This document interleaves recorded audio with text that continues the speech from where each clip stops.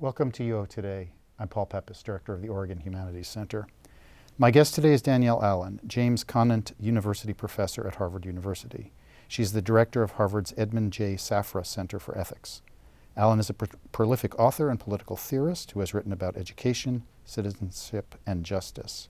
Her recent titles include Our Declaration, a reading of the Declaration of Independence in Defense of Equality, Education and Equality, and the memoir Cuz, The Life and Times of Michael A.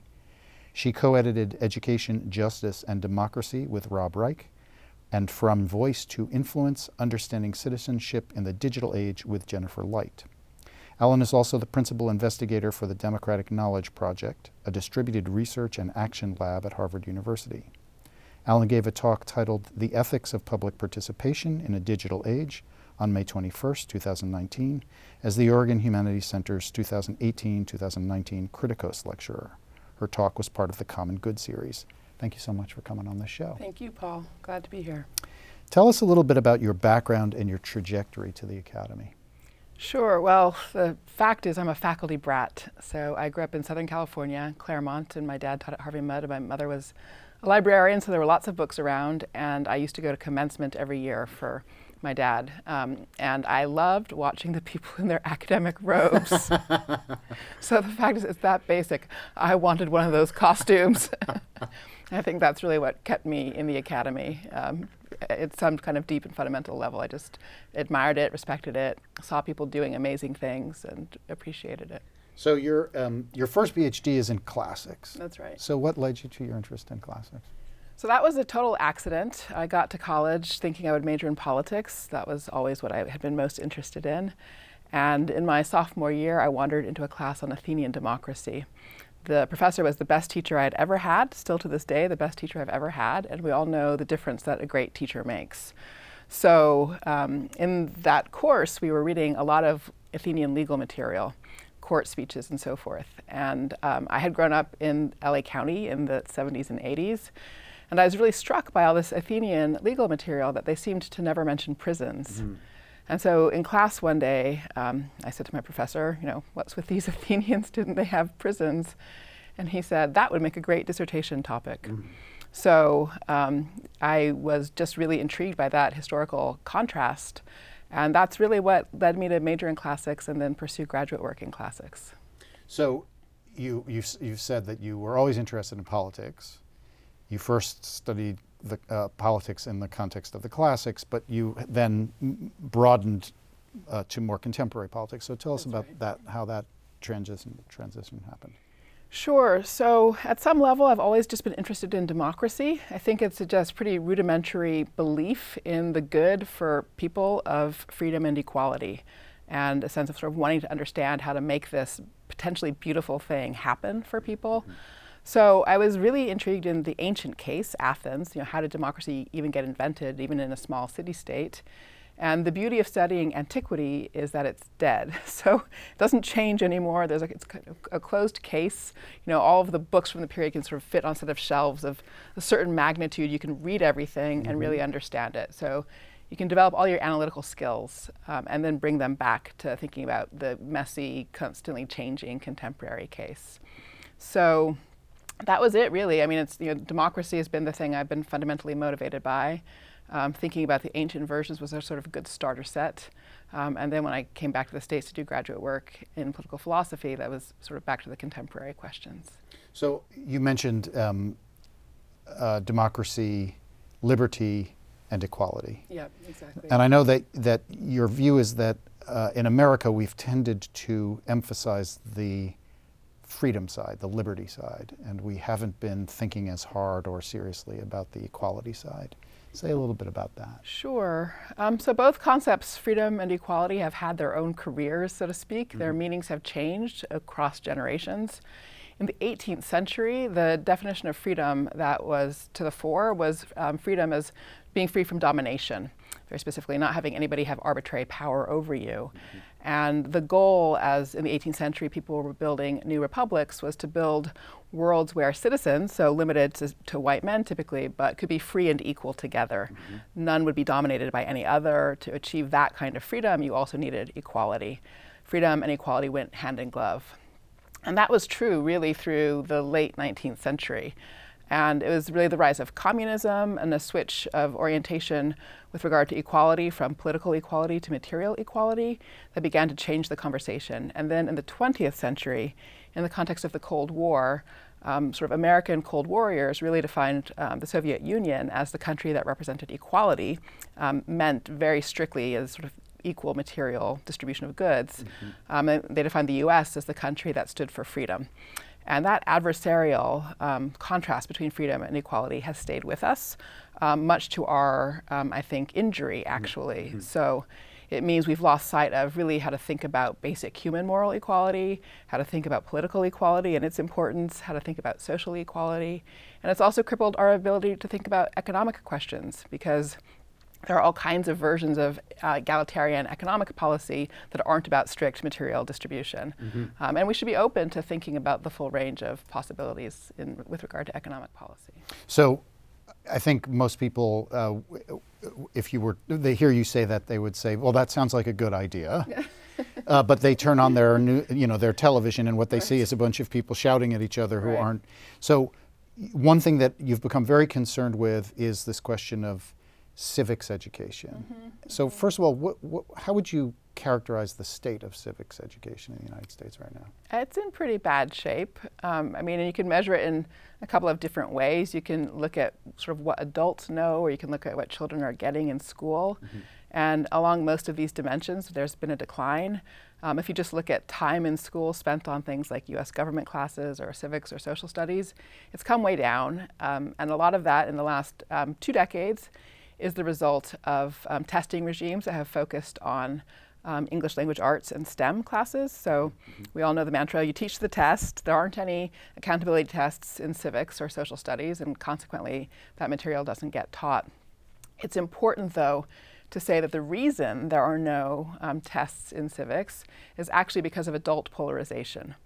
So when the National Governors Association set out in the early 2000s to try to develop standards that they could agree on to replace No Child Left Behind, they wanted to create standards in STEM fields again, English language arts, and also social studies. So this work is what resulted in the Common Core, and they achieved those standards in the first 2 domains, but there was so much disagreement over how US history should be taught that they could not actually collectively achieve standards in social studies. So it's a terrible thing from my point of view, that basically kids are not getting social studies in school because adults are fighting with each other. So I know that you, when you were at the University of Chicago, you were doing some adult education, and you started to teach the Declaration of Independence. Yes. Now, from my perspective, I would say, and I was a grad student at the University of Chicago, and we also studied the Declaration in the writing program very often. And it would seem to me that, and I want to ask you about your experiences doing this work, but it would seem to me that this must be something that Americans could agree is a good thing to teach our populace, to read the Declaration and to talk about the Declaration. I think we're getting there, but it's more of an uphill battle than you might think. I mean, the first challenge with the Declaration is that in addition to encoding incredibly important principles, they're not only lofty, but actually also pragmatically sound. The text also encodes negative views and principles. So, for example, the treatment of Native Americans as merciless Indian savages. And there are compromises in the document around slavery. There's an abolitionist moment in the Declaration, but there is also a pro-slavery moment in the Declaration. So our contests over how to deal with that history make even the Declaration something that can be very hard to convince people to teach. So you've written a book on the Declaration, Our Declaration, a reading of the Declaration of Independence in Defense of Equality. Would you say a little bit about the argument of that book? Sure. Well, you alluded to a part of it. So the book started as teaching in a night class. I taught low-income adults who were trying to make their way back into the educational system. And the goal of the program was to give these students the same quality of education as we gave to the University of Chicago students during the day. But many of the night students hadn't finished high school, had a very different level of preparation. So there's this kind of fundamental challenge of how do you deliver an equal quality education when the students don't have the same preparation. And the answer to that question turned out to be you use short texts. You don't sacrifice an iota in terms of the quality of the texts that you teach, but you are willing to teach shorter texts. So I picked the Declaration of Independence for purely pragmatic reasons, because it was short and I could use it to teach history, to teach writing, to teach philosophy. And so the importance of all that background is to say that then the argument of the book was about the accessibility of the Declaration to my students. The Declaration is a story about people trying to change their lives. They look around, they see the way the king is thwarting them and hindering their ability to build a path towards flourishing, and they do something about it. And that nugget of what the story of the Declaration is leads us straight to the insight about what human equality consists of. It's the fact that human beings are purposive, they diagnose their circumstances, they try to figure out what's wrong with them, and then they seek a path to an improvement. And my students got that immediately. And it was the fact that that's the argument of the Declaration, that my students got it immediately, that they were doing the same thing as the revolutionaries were doing, that led to the core argument of the book, which is that equality is in fact the bedrock of democracy. Freedom rests on that recognition of human moral equality and our ability to instantiate it in our institutions and social forms. So my students helped me see that that was the argument of the Declaration, and then I took it on myself through the book to try to show the rest of the world that that's the argument of the Declaration.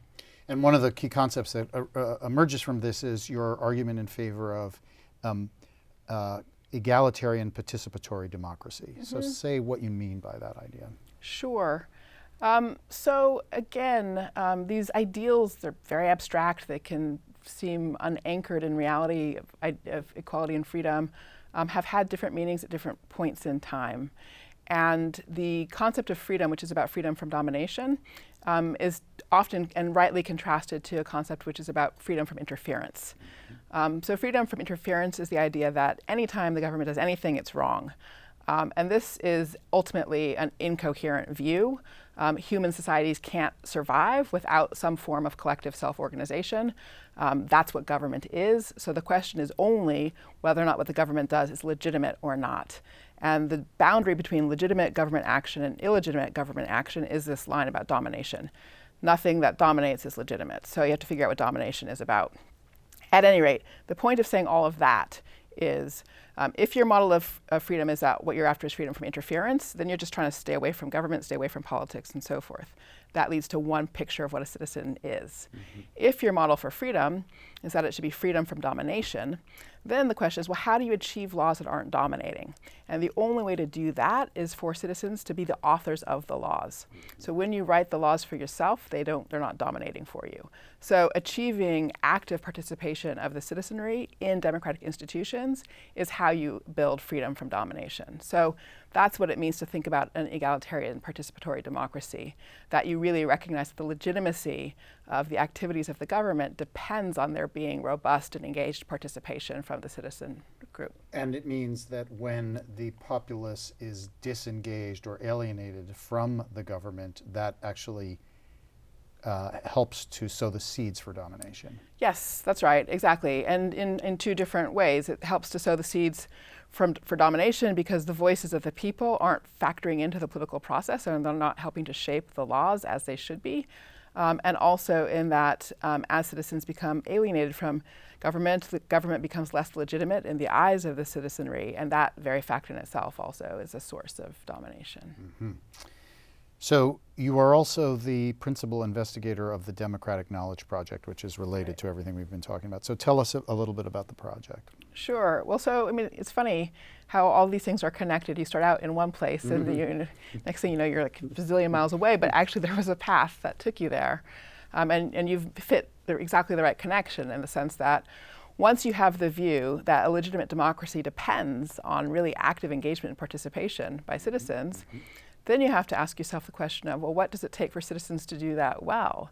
And suddenly you have coming into view the fact that there are these bodies of knowledge that citizens need if they're going to operate the machinery of their government effectively. If you have the view which is just about keeping sort of government away and as small as possible, you forget about that need for knowledge, actually. So the Democratic Knowledge Project is a combination of a kind of basic research enterprise, a lab, if you will, and what I call an action enterprise, a sort of implementation or translation component, where what we seek to do is identify the skills, capacities, and habits that citizens need in order to operate healthy democracies. And then once we identify them, see what we can do to help cultivate them. sometimes through education, sometimes through other forms of engagement. So could you give an example of the effort to cultivate these things? Sure. Well, I'm going to put you to two kinds of knowledge that active citizens need that are, to me, surprisingly atrophied in our culture. So one is that any decision making always involves being able to move back and forth between consideration of the values that shape your objectives and the tactics that would help you best deliver on those objectives. Which means when you talk about any kind of problem, you could pick a big policy one like healthcare or economic policy or a local issue like housing, anything like that. You can't ever get very far in the problem without stepping back to ask about what values you're actually trying to pursue. Most people forget that. Very few people actually do that self-consciously and intentionally. So we do work teaching people to connect values to assessment of facts and diagnosis of the circumstances, to prescription and so forth, and to become intentional about that process. A related thing is, in a democratic context, that work of putting decisions about values and decisions about tactics together has to be collaborative. It has to be done through conversation. There's a structure for doing things like that through conversation. It's the structure of committees. Now, that sounds very boring. We're in a university. Everybody hates committees. But the fact of the matter is that knowing how to build and run a good committee is one of the single most important democratic skills there is. And again, very few people recognize that those skills of that really good chair of a committee meeting, or that person is a really good participant for the conversation, or those are learnable skills, things we can teach, and they actually improve the quality of how we do our work as democratic citizens. So we spot things like this. We try to, where it makes sense, measure their impact or how they matter in people's lives, and then whether through civil society groups or through civic education curricula, we do workshops basically to teach people about these skills and give them ways of practicing them so then they can take them back into their own work of civic engagement. So tell me about the Youth Participation Politics Research Network. Sure. So that was a research network sponsored by the MacArthur Foundation. They gathered together about 10 different academics from different disciplines at just the point right when Facebook was being created. So it was exactly that moment where we could all see something new was happening in the world of technology, and there was just this big open question about what kind of impact was it going to have. And they wanted to know, what did this all mean for how youth would develop as civic actors? For me, it was a super interesting question because here I was trying to understand citizenship, and yes, these technologies were changing, and so I sort of grabbed the opportunity to participate in that conversation. And so it was really a sort of ultimately 7 or 8 years effort to track the impacts of technology on youth civic experience, and then to think about interventions to help ensure that as young people are more increasingly active civically, sort of through digital tools, that civic work is successful, healthy, equitable, effective, and also not dangerous to the young people involved. So can you say something about the framework devised by the project for helping youth become effective civic actors? Sure. In fact, I'm going to talk about it some tonight in my lecture. We've got something called 10 Questions for Young Changemakers, which is a reflection and action framework, as we call it. It goes back to that work I was describing of putting values and tactics together. But in addition, sort of being a civic agent in the digital age requires being very intentional about self-protection. There are new kinds of dangers to psyche and personal well-being that young people have to become attentive to at an early age. So the questions sort of walk young people through a process of reflection to prepare them for civic action.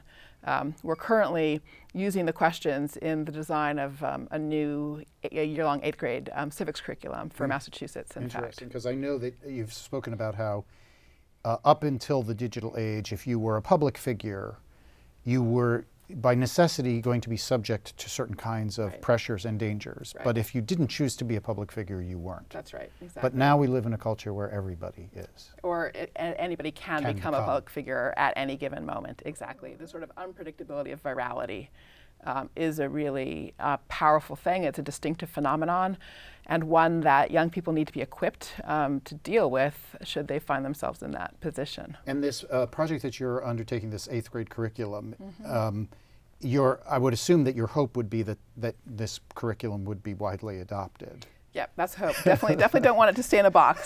So, well, yeah. I hope that succeeds. Yeah.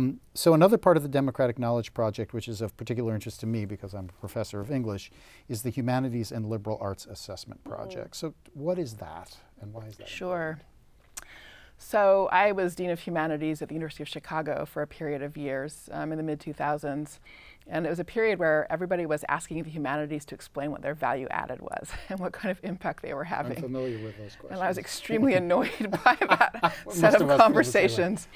But the thing I was most annoyed about was the fact that in the humanities, we know exactly what we're doing. We know exactly what impact we're having. It's just that we don't talk about that value and that impact in the same vocabulary as the vocabulary of decision makers. Mm-hmm.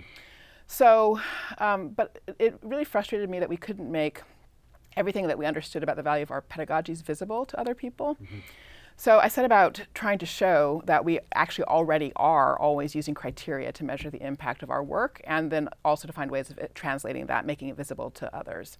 So the basic idea is that the humanities are craft practices. They've been handed down from one generation to the next, tacitly for the most part, but so there's sort of tacit bodies of knowledge about what makes an excellent argument, what makes excellent growth in terms of somebody's ability to interpret language or interpret art or symbols or representational artifacts, what counts as growth in somebody's ability to interact with other people around an idea. Mm-hmm.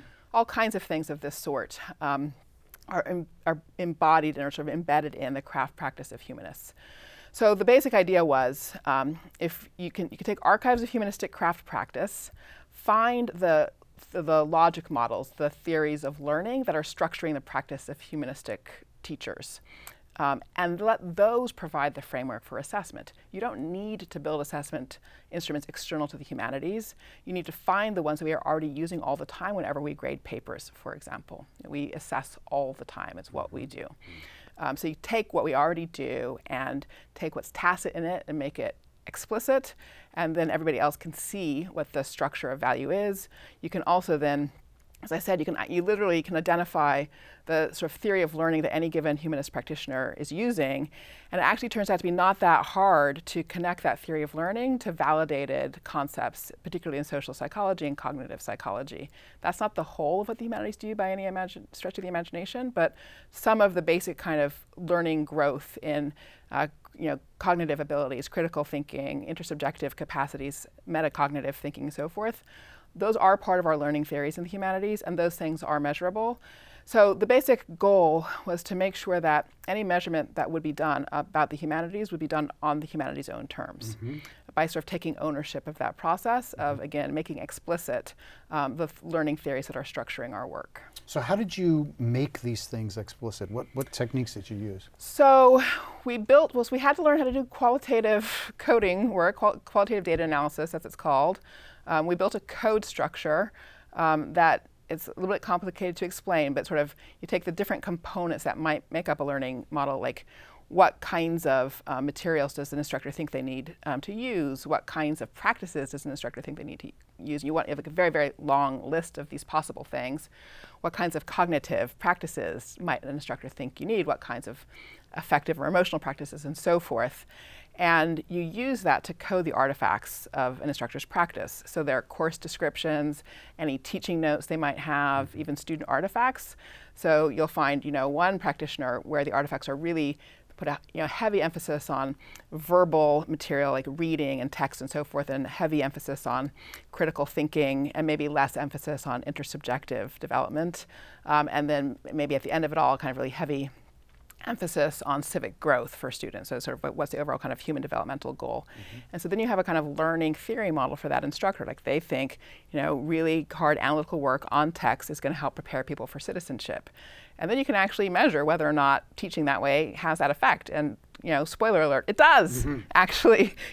We haven't been doing these things for millennia, refining our practices for millennia because they don't work. Right. That's like the basic thing people should recognize. We've been doing it for millennia because it works. Right. Yes, I agree.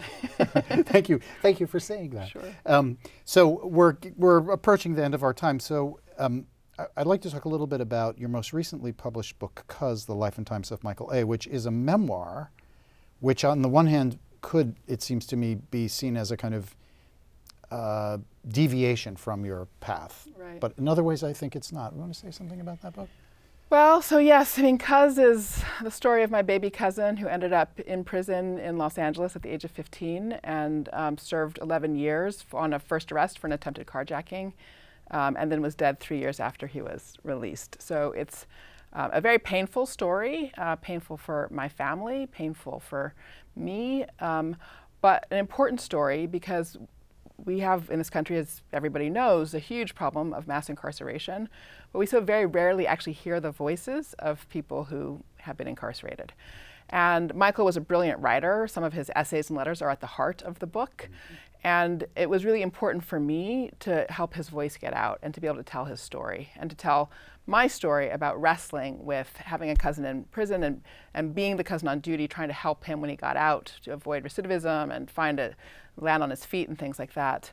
And it's a full circle in the sense that I said at the beginning of our conversation that the reason I ended up in classics was because I noticed the Athenians didn't have prisons. And I had this question about how could there be this world without prisons, which sent me on this journey to study antiquity, which means that I do also now have this comparative view of the oddity, the sort of strangeness of the magnitude of our contemporary system of incarceration. It's really not necessary. There are even alternatives here in the present in Germany and Netherlands and things like that.